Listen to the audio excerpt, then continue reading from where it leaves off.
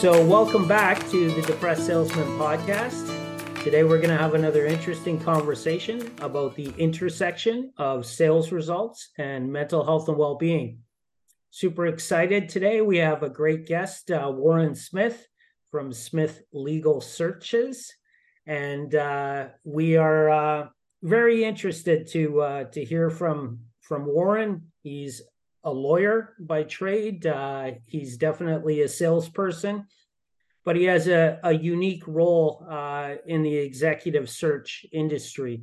So welcome, Warren. Why don't you tell us a little bit about yourself? Thanks for joining us. Thanks, Michael. Pleasure to be here with you today. So what can I tell you about myself and about my firm? So I'm a recovering lawyer, I think, as every legal recruiter on the planet will probably classify themselves as. I've been in the business for 20 years now, and for the last 3, I've been running my own firm, Smith Legal Search. And prior to that, I had been with one of the big national firms. And for a number of reasons, which we may get into today, made the decision to venture out on my own with my team. And we've since expanded to be across Canada. We've got offices in Vancouver, Calgary, and Toronto. And really what we focus on is hiring legal talent. So lawyers specifically for whether it's general counsel or partners or law firms looking to open offices or, add practice groups. That's a lot of what we spend our time on day to day. So it's a very interesting space. I'm super nerdy about it. I'm probably one of 6 people who find it deeply interesting. So I'm happy to add a 7th, and maybe some of your followers will gain some interest in why legal recruiting is one of the most interesting sales careers you can embark upon. So I'm happy to chat about that today with you. You go to university and become a lawyer. At what point in your journey do you decide that you're not necessarily going to practice law and you're gonna go into the executive search end of it? Well, I think if you're asked my parents, they would have said far too soon, and if you're asked my wife, she would say not soon enough. So we know where the die cast on that one. Obviously, I listened to my wife. I would describe myself as an accidental lawyer. I think like a number of people, you do an undergrad in political science, you're definitely left with, well, what the heck do I do with that degree when you come to the end of that one? And I think like a lot of people in political science, one of the most common paths people look at is going into law. And so for me, coming up to the end of my undergrad, a lot of my friends in undergrad were studying for this thing called the LSAT. And I was like, well, what's an LSAT? Okay. And so, started chatting with them about it. And I thought, what the heck, I'll write the LSAT with them. I think I looked at an exam before I took it and wrote it, didn't think anything of it. And of course, they all cursed me because I think at the end, I was the only one that got into law school. Come on. Group of friends. So yeah, they were like, really? That's what happened here? So I ended up in law school a little bit by accident. And like, funnily enough, when I got the acceptance package, I got accepted to a couple of the universities in Canada. I was actually with the girl I was dating at the time, and I was visiting with them. And I think my aunt actually got the package, and she phoned me and she said, hey, so I got this package from the university. You want me to read you the letter? So I literally found out, sort of over a phone call from my aunt reading off this piece of paper. And I was like, oh, that's exciting. And I think she was more excited than I was. And the girl's parents that I was dating were even more excited about this than I was. And so I think everybody was like, well, you're absolutely going to go to law school, right? And I was like, I guess so. And so I actually ended up phoning the admissions office. And I was like, if I don't want to go, like, can I like defer it for a year? Or like, when do I have to make a decision? And they're like, no, you can't defer it. You actually have to take it now. Otherwise, you have to reapply next year. And the admissions officer actually made a very compelling case and said, look, like, why don't you just go for a year? Like, if you don't like it, you can always go off and do a master's or a PhD or do something else. But, if you do like it, then at least you got your foot in the door and away you go. So that's how I ended up in law school. And, I think, frankly, that's part of the reason why, I went through it. And I liked law school and I did well. And I ended up at one of the big firms. But it wasn't sort of one of those things where I would have told you, from 15 years of age, I knew I was going to be a lawyer, notwithstanding my Japanese mother probably would have liked to have seen that. I kind of got there and went, okay, this is good, but maybe there's other things out there. So that's how we ended up where we are. So I mean, we're sitting here recording a podcast in two different hemispheres, and you get your notification of law school, someone reading you a typed letter, most likely over a Yes, landline phone call. correct. Man, how things have changed. Yeah, yeah. It's a crazy world. How fast things change, for sure. So, what made the decision to leave the firm and move into executive search then? So I think in my case, part of how that came about was I liked, but I didn't love the practice of law. And Hmm. so for me, it was just starting to ask questions of people I knew, mostly people that had been in a professional services role. So been a lawyer, been an accountant, but had switched into a business role with a corporation because I thought maybe that might be the route to go. And not knowing how to make that leap, I just started asking folks questions about how did you make that leap? It's interesting because it's a very classic piece of advice I give people now, 20 years later, in terms of how do you figure out what's the right path, and are there people out there that are doing things you might want to do? And often that's a good, sort of starting point for those kinds of conversations. So when I went through that process, a lot of those folks suggested connecting with their recruiter, that part of how they had made the shift was by using a headhunter who had identified or opened a role, or a door for them in their career. And that's how they made the transition. So from there, that's how I started my conversation and exploration of the market. And, I think that one of the things that happened along the way, and it was interesting because it happened with unerring accuracy, was I think to a person, every headhunter I spoke with, about 2/3 of the way through the conversation, said, you should really think about a career in recruitment. You've got the right disposition, you've got the right temperament for it. And so that's kind of what started it. And a number of those shops actually then called me back to interview for a role with their firm. And so one thing Interesting. led to another. And is that the first in quote sales experience that you had in your career, or did you have other sales roles before that? No, I had done actually a fair bit of sales roles previously. I think that one of the things that I had done leading up to law school and sort of even in undergrad was I'd done a series of sales roles. Probably, I think as I said, sort of one of the first roles I'd ever done was in timeshare sales, which is kind of a, you want to talk about an all-in sales role. That's about as crazy as it gets. I had done some cell phone sales. I'm trying to think of what were some of the other. I did some telemarketing. Hmm. You want to learn sort of the hard skills of cold calling, door knocking, really sort of doing just the real outreach piece.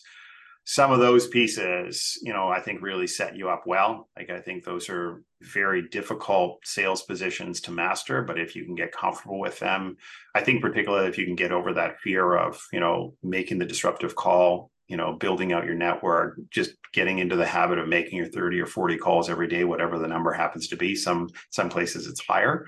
Mm-hmm. That's the do the work part of the business, that yeah, I don't know that there's a shortcut on that. And I think that it's a conversation I have with my recruiters honestly every week about the do the work part. And there isn't a shortcut on that. Over time, obviously, your skill gets better and your network, gets better with its reach and your role starts to evolve. But I've yet to meet a successful recruiter, at least, that did not spend some number of years at the front end of their career just honing that craft, because there's no shortcut in my experience with that. I assume that as fundamentals, all of those skills that you developed in multiple different sales roles are used throughout your career today still. But how often do you directly link them? How often does it cross your mind that what you learned while you were selling timeshares or cell phones directly relates to what you're doing in this meeting at that moment? Does it ever come up for you? I think from a fundamentals perspective, it comes up surprisingly regularly. Um, Interesting. I think that there is a series of truths around how a sales funnel operates that are true whether you're selling lumber, cell phones, or careers. Like I think that there are things you learn fundamentally about human nature, about how and when they buy, how much agency they need to have in order to be comfortable making a decision. I have a particular style that works well for me. I know there are, people out there that are perhaps a little bit more on the high pressure drive sales model. I tend to be a very low pressure agency driven sale. It's a relationship model. It's not to say that I'm not laser focused on how to get deals done, but my style has always been to give the person the choice, to say, look, ultimately you have to be committed to the decision, not me. And it's understanding, why is this in your best interest first? It might be in my best interest as well, but that's not the deciding feature. It must be in your best interest first in order for any deal to come together. Now, it might be incumbent on me as a salesperson to help you understand where the benefits lie and what some things you may not be considering in evaluating it. But ultimately, if I can't frame any opportunity, in my case, sort of career decisions or, hiring decisions around why this is your, best decision as opposed to my best decision, I don't think any deal has any longevity without that piece. So those are things that you learn by necessity in sales. But I think that, to me, one of the advantages of, I would say, sort of shorter event horizon, higher pressure, quicker turnaround sales cycles is you learn very quickly how to understand where the other person is at in their process. So for me, that's been integral. Like I would say, I don't know. I actually am very confident I wouldn't have been nearly as good as I've been able to be in my role if I hadn't had that foundational training. Interesting. I'm really intrigued by kind of the crossover. Like, you talk about stylistic choices of selling, what your style is, what your approach is versus a competitor or someone in another role. So the art of selling, that artistic nature that is necessary to build relationships and to have interaction with other human beings and potentially close deals, has to cross over with the systemized process, like the series of inputs that have to happen, the work that you were talking about, speaking to your recruiters about. That's something that I've really, and maybe it's a different industry that I've come from, more in the building trades, but the process of it is not something that most of my clients and competitors, coworkers have focused on as compared to the art. I've come across people that sell millions, tens of millions of dollars in a year, and I question the true understanding that they have about selling the first dollar. And it has to become this repeatable process.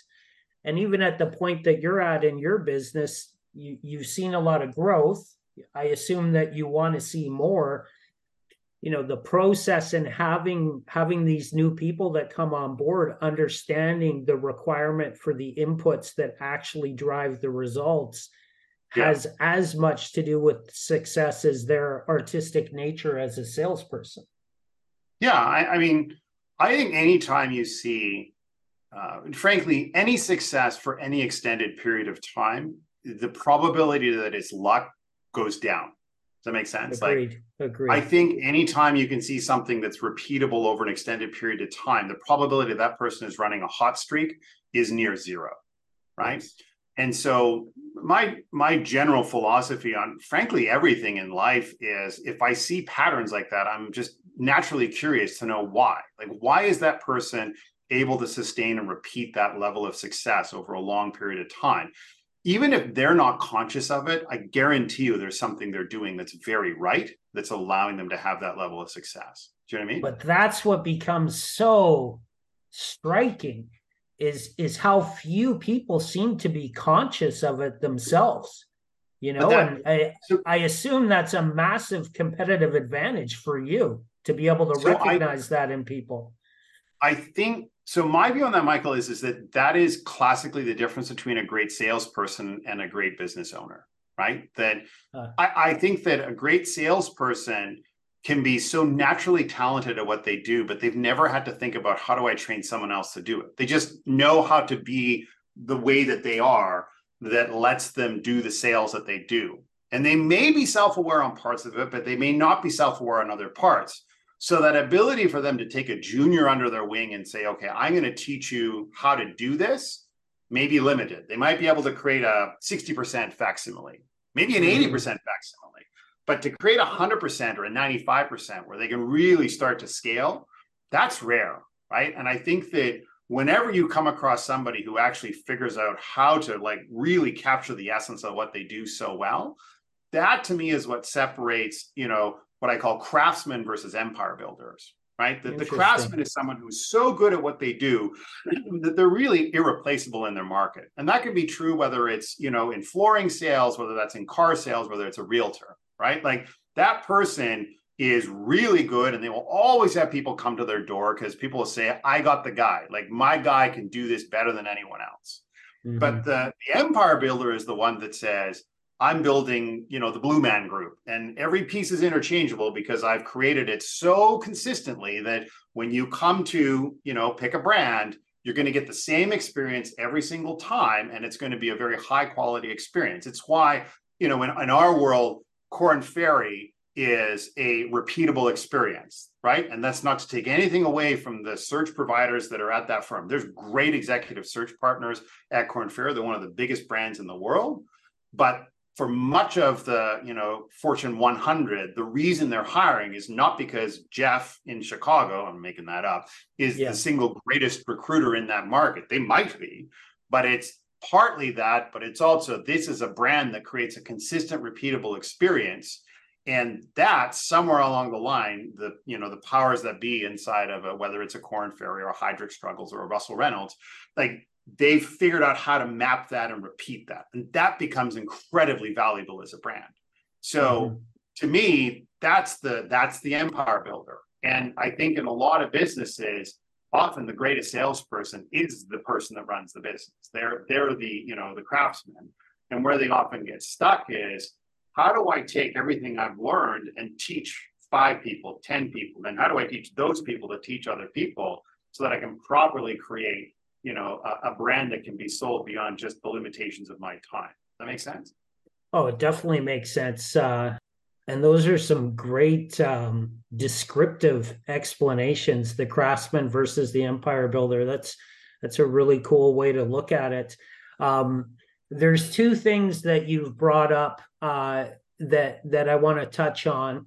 One is the understanding as a salesperson of where the potential client is at their point in the journey, being able to comprehend that. To me, that's a lot of the psychology of selling. And I find it interesting how you can literally find thousands upon thousands of pieces of literature, courses, videos on the psychology of sales. And yet there's very little on the psychology of the salesperson. Like all of this interaction that we have, it has an effect on us in the role that we're having, and there's very little that's been looked at or talked about on that effect that it has on the salesperson and how that can be improved. So that's definitely something that I wanted you to touch on, if you've got any thoughts on that. I do think that a big part of getting comfortable in sales is recognizing that the rejection is not to you, obviously. The rejection is to the product or the proposition you're making. And I think for a lot of people, frankly, that's one of my bright line tests in the first 90 days is can you manage that rejection, right? Like how comfortable are you making those calls? How comfortable are you, dealing with a, maybe a 5%, 10% conversion rate on those discussions, right? So I think until people understand that part of the cycle, whether that's in recruitment or any form of sales, I think that's honestly the big part of what separates people that can do this job versus people that can't. And in my business, I regularly see people that love all the other aspects of the role. They love the strategy, they love the engagement, they love the counseling aspect, particularly in the recruitment, the career advisory component, the long-term strategy discussions. Like those are all things that I think, frankly, for a lot of lawyers, they love because it's a very human interaction and it's got a very sort of, nuanced intellectual pursuit. But if you can't first get to, that initial stage of how comfortable am I being disruptive, making calls, asking people if they'd be open to considering alternative career options, that real sort of baseline sales skill set. If you can't get to first base, you can never come home, right? So it's kind of the precondition. Do you think that it's as simple as you either have it or you don't? Like what the question that I have around the failure rates of sales. Yeah. And as a sports analogy, it comes up for me a lot is that Hall of Fame baseball hitters Yeah. are failing 70% of the time. Yeah. The best in the history of the planet. Only a 3 out of 10 success rate. Sales is lower than that in most cases, I think.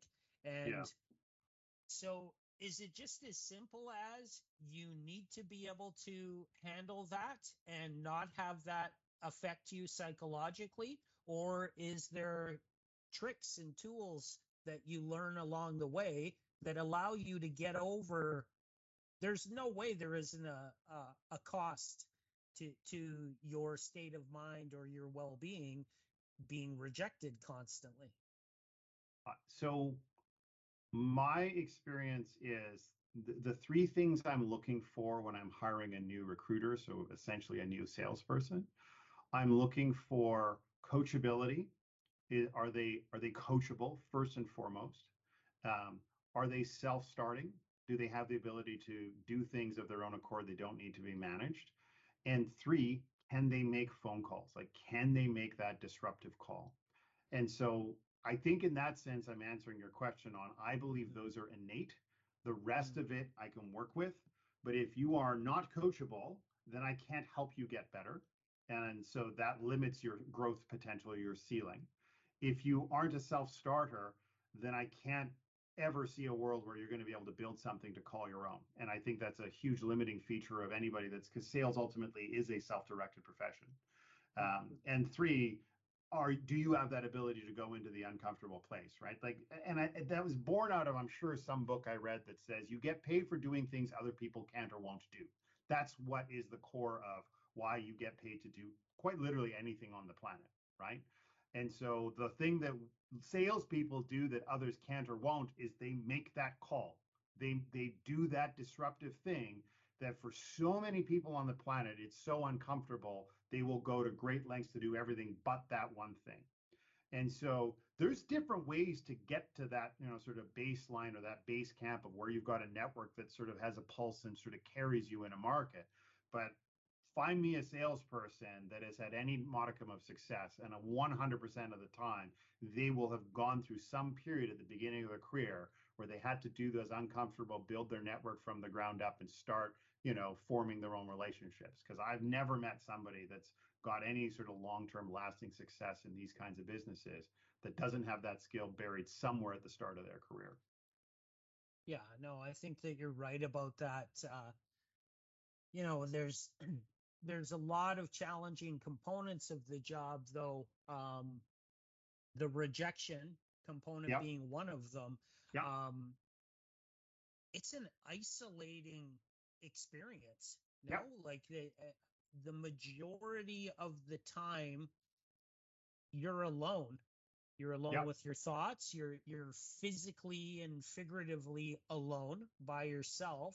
Yeah. But more than that, you're alone dealing with everything that's happening to you throughout each of the days.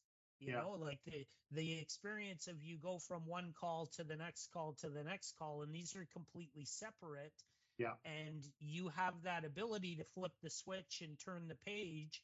And you can handle whether you were just rejected or successful, for that matter, and not have it affect the next call. But there's a question about how salespeople manage that experience psychologically with it's not loneliness, it's isolation that's put on top of it. Nobody really knows what you're experiencing other than you. So I have two thoughts on that. So I would agree that, look, I think the exercise of sales is ultimately a one-to-one relationship. So you're right that any person that is doing sales ultimately is going to be involved in a conversation with them trying to sell something to someone who is a buyer or a potential buyer.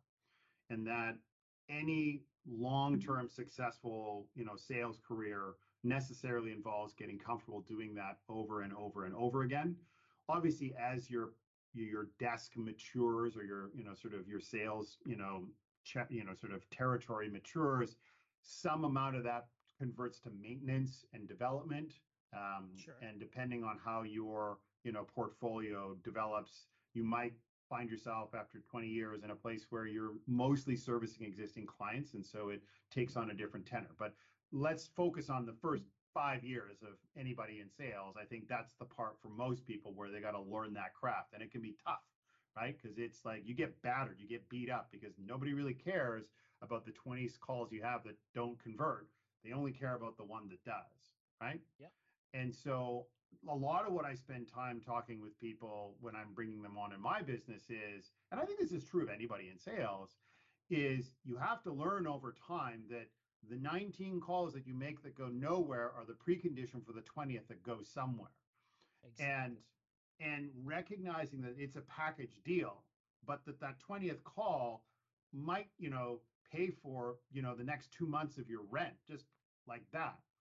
And once you start to make that link in your mind and you go, okay, the reason, I'm doing these 19 is because the 20th is buried, because it's a bit of a numbers game. And my experience is that every version of sales has a different ratio, and you learn what your ratio is based on your business and how competitive it is and where you are, and you can improve it. And I agree with you, like the greatest salesperson in the world might be batting 270.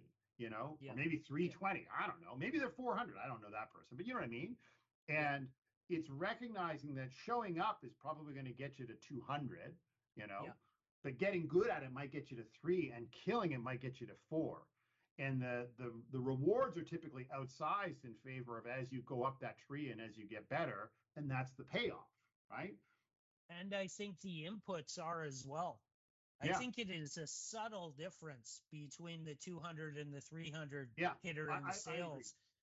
100%. Like, I have a conversation with my recruiters regularly. So like the common fact pattern is, in our business, you can get a deal all the way to the end, and they got an offer letter from a company in front of them, and you go in the 11th hour, they change their mind, they don't sign the deal, right? And you're like, oh my goodness, 3 months of work up in smoke, and I can't believe it. Look at, like, how did that happen? Yeah. And sometimes it literally did happen in the last 5 minutes, but most of the time, if we were to break it down and rewind the clock, often the issue was buried 2 months earlier. They made a throwaway comment about how serious were they, or were they actually ready to commit, or were they just, job shopping for the purpose of taking it back to the competitor, or going to another shop, or taking it back to their own employer, right? Like, and it's recognizing those little tells, those little, sort of, twitches in their face, or, sort of the throwaways, what they say, what they don't say. That to me is what separates the greats from the goods, right? Is that part of that's just, you do 1,000 of these, you start to recognize, right? That instinct of something doesn't smell right here, or something's a little bit off, or they should have gotten back to me, right?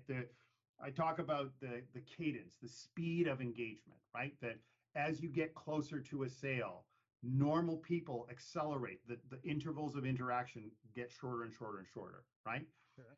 And if it stretches, something's happening, something's changed, right?